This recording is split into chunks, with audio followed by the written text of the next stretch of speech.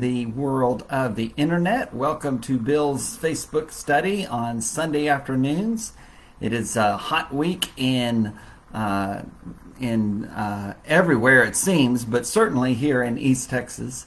And I'm glad to be coming to you from the wonderfully warm Tyler, Texas, in East Texas. I don't think that we've hit 100 degrees yet, but it will come. We are certainly getting there, and that's probably going to happen very, very soon. Hope that you're able to watch this video. I'm looking at the my little blue ball that's rolling round and round and round and saying it's working. So I'm assuming that it's getting everything going. And hopefully you are having a good day. Again, welcome to all. I'm glad that you're with me. We've been studying through the book of 1 John on Sunday afternoons, and today we're going to be in the great first chapter looking at a bunch of back and forth verses. But before we do that, I have to say Happy Father's Day. It is Father's Day. What a blessing godly men in our lives is, and that is one of God's great blessings, giving us people in our lives that help us to understand what's going on and what it looks like to live a faithful life and to live and serve others. So along with that, I thought that I would wear a shirt that one of my daughters sent me for Father's Day this year, and here it is. Hopefully you can see that all right. It basically says, "You can't scare me. I have two daughters." And boy, is there a lot of truth in that. I love my daughters, Amy and Amanda, so very much. My sweet wife, Joyce, who's been such a wonderful mother, and now Gammy. And I've gotten text messages and Facebook messages and all kinds of things today wishing me happy Father's Day. And that is a great, great blessing. And this is just one of those, it's one of those classic shirts. You know, it's kind of like the one that that says, "Hi, board, I'm Dad." And you may have to think about that one for a little bit, and perhaps in the middle of the lesson you might get it, but that's a great one. That's kind of like a good dad joke, but this is the one for this year. "You can't scare me. I have two daughters." And so thank you to my wonderful Amanda and to my wonderful Amy and to your families that give me so much joy. What a blessing it is. So a lot of folks tuning in today.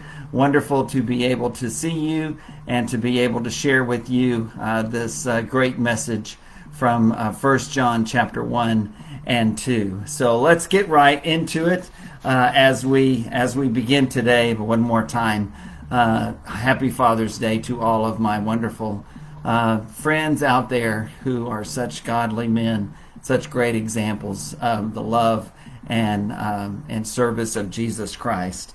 I want us to begin by reading from 1 John chapter 1, the verses that start out this great passage that we looked at last week, verses 1 through 4. "That which was from the beginning, which we have heard, which we have seen with our eyes, which we have looked at and our hands have touched, this we proclaim concerning the word of life.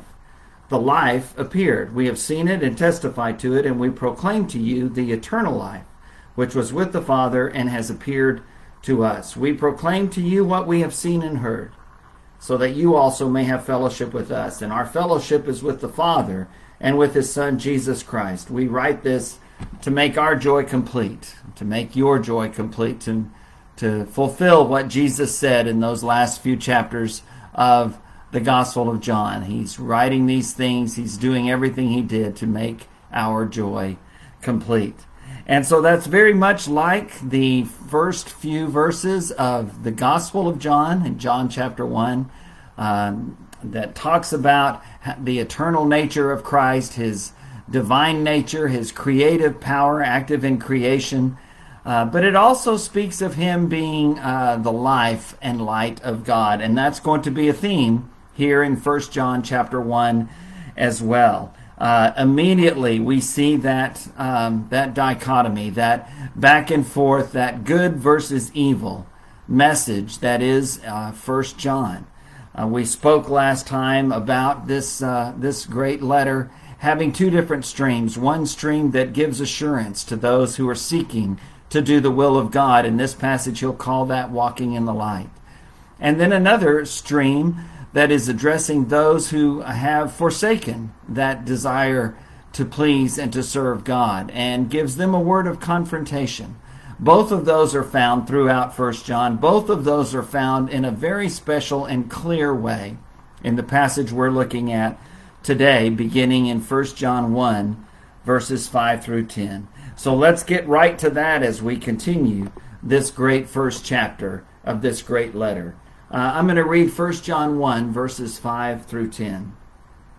This is the message we have heard from him and declare to you.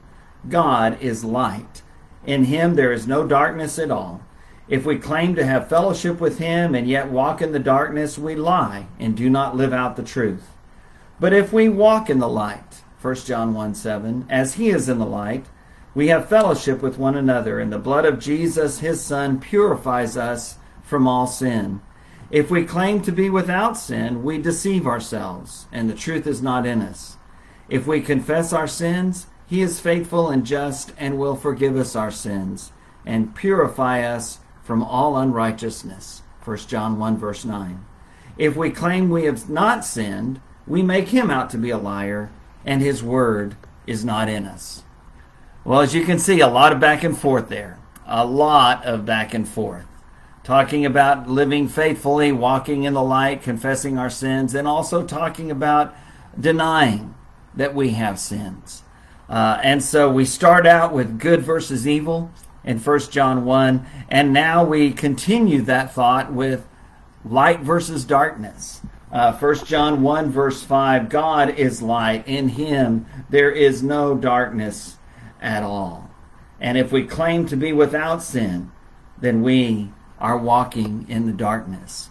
And so we start out with good versus evil, and then we realize that that transitions to light versus darkness. The beginning of God's creation is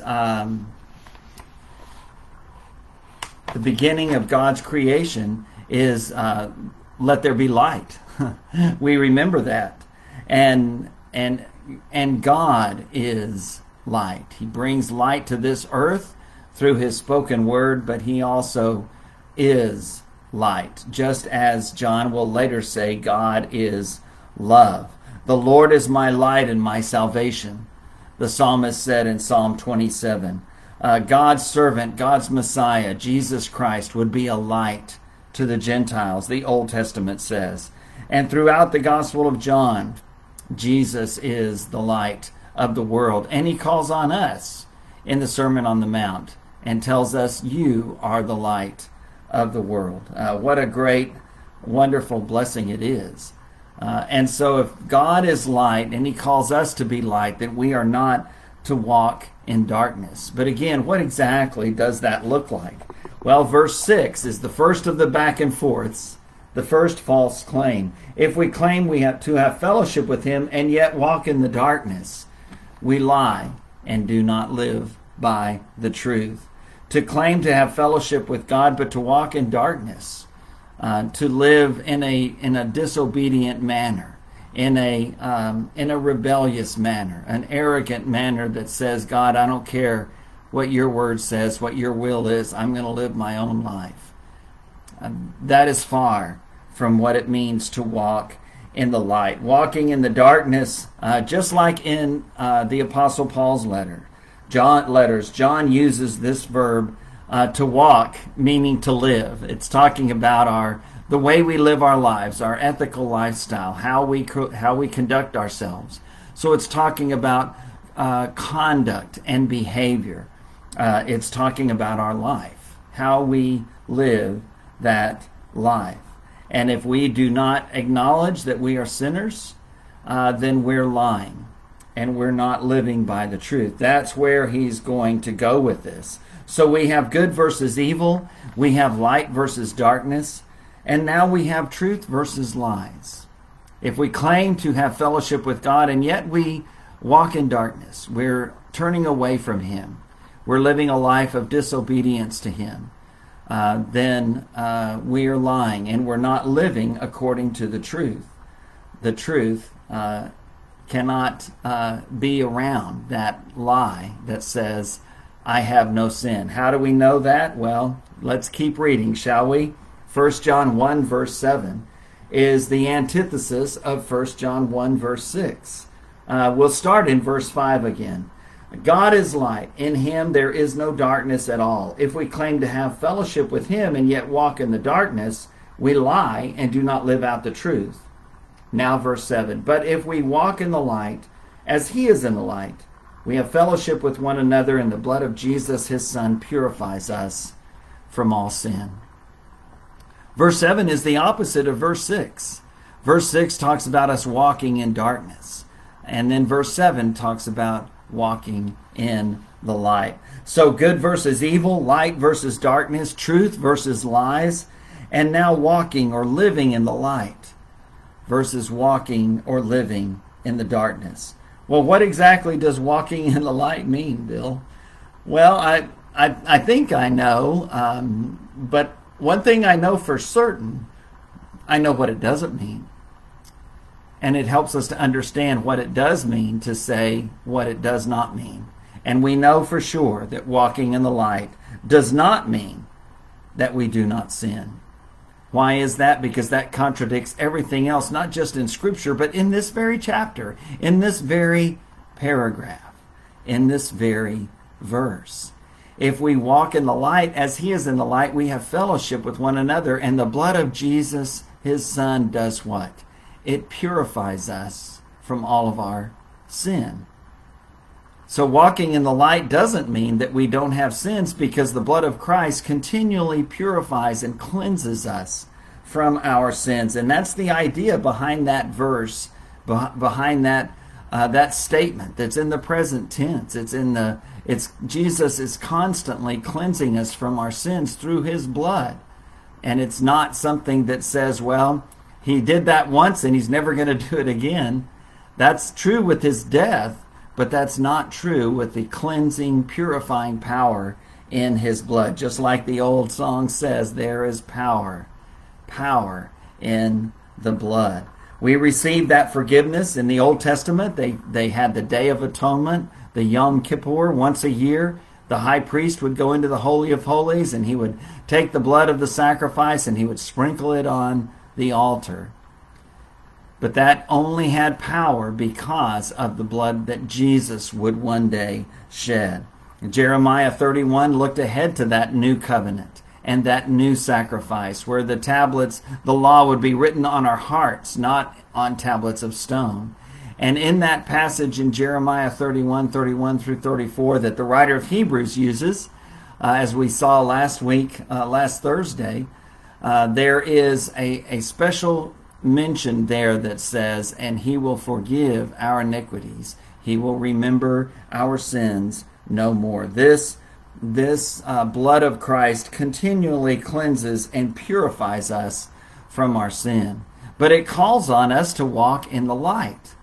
And that means to have a lifestyle, a conduct, a behavior that seeks to glorify God. F.F. Bruce has said the children of light are those whose behavior reflects the character of God. It doesn't reflect that perfectly because, again, we need his blood to purify us. But it does reflect that character of God, the walking in the light and the refusal to walk in the darkness. When we walk in the light in this way, we have fellowship with one another. 1 John 1:7. And the blood of Jesus Christ, his Son, purifies us from all our sins. So we have the horizontal and the vertical. We have the horizontal that says we have fellowship with one another. And then we have the vertical that says the blood of Jesus purifies us from our sins. And throughout 1 John, we're going to hear about both of those. We're going to hear a lot about the horizontal. And we hear a lot about that in the New Testament, really. It speaks more about our relationship with each other and how we should treat one another than it does about those specific vertical commands of pleasing God, because you can't do one without the other. Just as Jesus said the greatest command is to love the Lord our God, and the second is like it, to love our neighbor as ourselves. John, in 1 John 3 and 4, will very clearly say, if we're not doing the horizontal, if we're not loving our neighbor as ourselves, then we're not doing the vertical. We're not loving God, which is the first and great commandment. And so this verse, 1 John 1:7, puts it so wonderfully. If we walk in the light, if we're on that path to pleasing God, not doing it perfectly, but doing it faithfully, then we have fellowship with one another. Our relationship with each other is intact, but also the blood of Jesus Christ, his Son, purifies us, cleanses us from all our sins, from all unrighteousness. And so again, walking in the light cannot mean that we're sinless, that we're perfect. It just means that we're continuing to trust in the Lord. We're continuing to seek to please him, although imperfectly is how we do it, but we're continuing to be on that path. Our desire is to please him. Our desire is to walk in the light. And then we have another false claim. Again, the back and forth is clear in verse 8. Again, let's start this time in verse 7. If we walk in the light as he is in the light, we have fellowship with one another, and the blood of Jesus, his Son, purifies us from all sin. Verse 8, if we claim to be without sin, we deceive ourselves, and the truth is not in us. If we claim to be without sin, we deceive ourselves, and the truth is not in us. Again, this is self-deception. We're not living according to the truth. We're basically lying to ourselves. How are we doing that? By claiming that we have not sinned. Walking in the light is acknowledging that we're sinners. Walking in the light is not living sinlessly. It's actually the opposite. It's acknowledging that we don't do that. It's acknowledging that we have sins. And that's what enables that blood of Jesus Christ to cleanse us and purify us from all of our sins. And that's why we read on to verse 9. Starting again in verse 8, if we claim to be without sin, we deceive ourselves, and the truth is not in us. If we confess our sins, verse 9, he is faithful and just and will forgive us our sins and purify us from all unrighteousness. You see the back and forth very clearly, don't you? Walking in the light, having fellowship with one another, having the blood of Jesus purify us from our sins. Claiming to be without sin is to lie to ourselves and in a minute to God. And calling God out to be a liar. And the opposite of that is acknowledging our sins. If we confess our sins, the great 1 John 1 verse 9, if we confess our sins, he is faithful and just and will forgive us our sins and cleanse us, purify us from all unrighteousness. It's such a great verse. I remember when I was in 5th grade, two of the first verses when I really started making a movement towards knowing God's will and trying to serve him. And it was a very sincere thing with me. I remember I began memorizing scripture, and these two verses were two of the first ones that I received and began to memorize. 1 John 1 verse 7, if we walk in the light as he is in the light, we have fellowship with one another, and the blood of Jesus Christ, his Son, purifies us from all of our sins.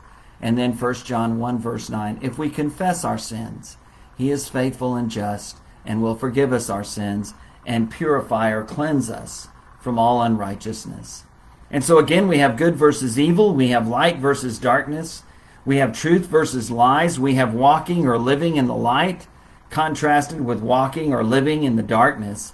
And now we have acknowledging sin rather than claiming to be without sin. Those who confess their sins have in Jesus Christ a Savior who offers cleansing and forgiveness, not because he's soft on sin or because he's overindulgent or because he just doesn't care, but because he is faithful and just. Romans 3 makes such an important case about that, how God's justice demands a price being paid for our sins. The beauty of the gospel is we didn't pay that price. Jesus, the Son of God, paid that price. And that's what allows us and enables us to, even though we're sinners, to walk in the light of trusting faith in Jesus Christ our Lord. Finally, this last claim in verse 10. If we claim we have not sinned, we make him out to be a liar, and his word is not in us. Well, that sounds pretty strong, Bill. Well, again, read those verses that immediately precede it, that talk about confessing our sins, that talk about living in light, not darkness, that says that if we say we haven't sinned, then we're walking in the darkness. If we say we haven't sinned, then we're lying to ourselves. And if we say we haven't sinned, then we're calling God a liar. Why is that? Because God has said we have sinned. One of the many places in Romans chapter 3, all have sinned and fall short of God's glory. And that's why in that context, all are open to the love and forgiveness of Jesus Christ if they would just respond in trusting, obedient faith. Isaiah 59 says that catalogs our sins before God, and it says that they have separated us from our God. If we claim that we haven't sinned, then we're calling God a liar, because God says that we have. And the truth is, He's right, and we know that. And sometimes that gets overwhelming to us, and we should be ashamed of those sins, rightly so. But we can't be lost in that shame. We must be lost in the blood of Jesus Christ, because it's that blood that brings purification. It's that blood that brings forgiveness. And that's why we acknowledge that we are sinners and begin again to walk in the light of trusting, faithful service to God. We see that no matter what we do or what we say, we have to acknowledge that we are sinners. But we can also acknowledge that Jesus Christ has given His life for us to save us from our sins. And so Ephesians 5 will say, you were once darkness, but now you are light in the Lord. Live as children of light. What a great passage in Ephesians 5, verses 8 through 16. Very similar to what we read here in 1 John 1. And again, it calls us to live a certain life, but to live that life in gratitude and in response to the love that Jesus has shown to us. Earlier in Ephesians, he had said, live as though we have been forgiven. Live as those who God's grace has touched. Be willing to understand in Ephesians 2 verse 10 that we are God's workmanship, God's creation, created in Christ Jesus to do good works. That's what we're created to do. We don't do that in order to be created and saved and forgiven. We do that as a part of the response that we give to the forgiveness that we have through the blood Jesus offered on the cross and our own response of faith, believing in that message and in Jesus Christ, repenting of our sins, acknowledging that we are sinners and seeking His forgiveness, and deciding that we will try to maintain that new path of righteousness. Confessing that to others so that they will know, and being baptized into Jesus Christ, dying to sin, being buried with Christ through baptism into death, and being raised to live that new life. That new life is walking in the light. Again, not perfect obedience, but a faithful service of Jesus Christ as we go through all the ups and downs of life. Again, it can't mean that we live a sinless life, because He's already said if we claim that we have done that, we're lying. We're lying to ourselves, and we're calling God out to be a liar, because He has said we are sinners. But that means trusting in Jesus Christ and seeking to live a life that pleases Him. Living as the light of the world, as Jesus says in the Sermon on the Mount in Matthew 5, as we mentioned, you are the light of the world. A city set on a hill cannot be hidden. And you don't light a lamp in your house and put it under a bowl, but rather you set it on its stand, and it gives light to everyone in the whole house. And then Jesus sums up that paragraph in Matthew 5, verse 16. Let your light shine before others, so that they may see your good deeds and glorify and praise your heavenly Father. Our good deeds have a place, but they don't save us. We are saved by the blood of Christ, and in response, we live a life as the workmanship, the creation of God in Christ Jesus, to do good and to serve others, thereby glorifying Him. This passage really ends. If I were the one who was choosing where chapters begin and end, I would have left 1 John 1. I would have given it 2 more verses. And so let's read 1 John 2, verses 1 and 2. My dear children, I write this to you so that you will not sin. But if anybody does sin, we have an advocate with the Father, Jesus Christ, the righteous one. He is the atoning sacrifice for our sins, and not for ours only, but also for the sins of the whole world. What a great statement. He begins with that wonderful term of affection, my dear children. Remember, John is the disciple, the apostle whom Jesus loved, as he designates himself in the Gospel of John. And as he writes these letters, 1st and 2nd and 3rd John, there is a great and wonderful depth of love and compassion and empathy and relationship that stems through all of them. And we see that as this apostle, this elder, this man who was such an important part of the lives of the people he's writing to, would write to them, my dear children. John does not want his hearers to feel that sinning is okay or normal. That's not what he's saying at all. But it is a common characteristic. We've all sinned. And again, if we say we haven't, then we're lying. And John confronts that. But he wants us to put ourselves on guard against sin and to be aware of the temptation that Satan hits us with. And then he says this, I'm writing to you so that you won't sin, but if you do. And it's more like when you do. Because again, if we say we haven't, if we say we don't, then we're lying and we're walking in the darkness. But if we acknowledge our sins and confess our sins and are walking in the light, then he gives us that forgiveness that we seek. And we have an advocate if we do sin. We have one who speaks to the righteous and just judge, the Father in heaven, who speaks to him in the throne room of God on our behalf. It's interesting that this word is the same word that is used by Jesus to describe the Holy Spirit that would be coming, that paraclete, that comforter, that counselor, that helper. And Jesus is that, and in John 14 he says, if I go away, when I go away, I will send another comforter to you. The Holy Spirit continues the presence of Christ for us in this life, in this world. We have that advocate, that one who speaks to the Father in our behalf. And we have Jesus, that atoning sacrifice, 1 John 2, verse 2. We have him as our propitiation. That $2 word that simply means he saves us from God's wrath. He is the expiation. He is the one who takes away or cuts away our guilt. And he is our propitiation. He is the one that saves us from God's wrath and makes us righteous. He is the atoning sacrifice. That idea of atonement is reconciled to God through Jesus' sacrifice.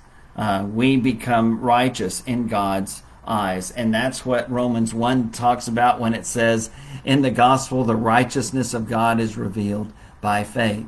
Romans 3 talks about that using the same language, Jesus being our atoning sacrifice, so that through faith in him we can be forgiven. So many other passages that agree with that. John the Baptist in John 1 verse 29 sees Jesus and tells his disciples, look, the Lamb of God who takes away the sins of the world. The great passage in John 3:16, for God so loved the world that he gave his one and only unique Son, that whoever would believe in him would not perish but have everlasting life. 2 Corinthians 5:21, God made him who had no sin to be sin for us, so that in him we might become the righteousness of God. It's only in him that can happen. And that's why we're willing to acknowledge our sins. We're willing to confess our sins. Why? Because it enables us to walk in the light. It enables us to have that forgiveness, that purification from all of our sins. God has taken the initiative and has acted in our behalf. And so throughout these verses, we have these contrasts, good versus evil, light versus darkness, truth versus lies, walking or living in the light versus walking or living in the darkness, acknowledging our sin versus claiming to be sinless. And then finally, this last one, being forgiven versus being condemned.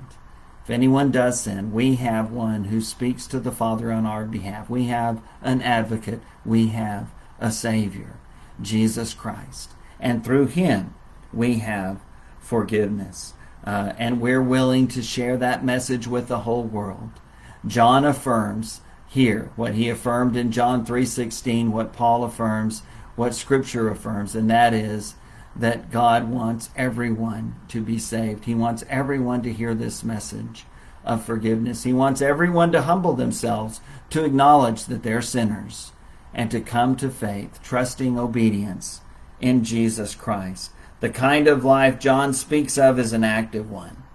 It's a life filled with actions that glorify and honor God, but that don't rest on those actions to save us, but rather sees those actions in that obedient lifestyle as a response to the wonderful forgiveness and salvation we've already been given as a gift through the blood of Jesus Christ. And so we seek to do good. We live by the truth. We walk in the light. We confess our sins. We're forgiven of our sins. And we share the message of Christ with others. I'd like to close today with just reading this passage one more time from 1 John chapter 1 verse 5 through chapter 2 verse 2. This is the message we have heard from him and declare to you: God is light. In him there is no darkness at all. If we claim to have fellowship with him and yet walk in the darkness, we lie and do not live out the truth.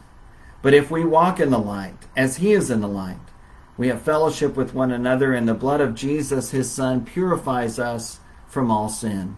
If we claim to be without sin, we deceive ourselves, and the truth of God is not in us. If we confess our sins, he is faithful and just and will forgive us our sins and purify us from all unrighteousness. If we claim we have not sinned, we make him out to be a liar, and his word is not in us. My dear children, I write this to you so that you will not sin. But if anybody does sin, we have an advocate with the Father, Jesus Christ, the righteous one. He is the atoning sacrifice for our sins, and not only for ours, but also for the sins of the whole world. Amen.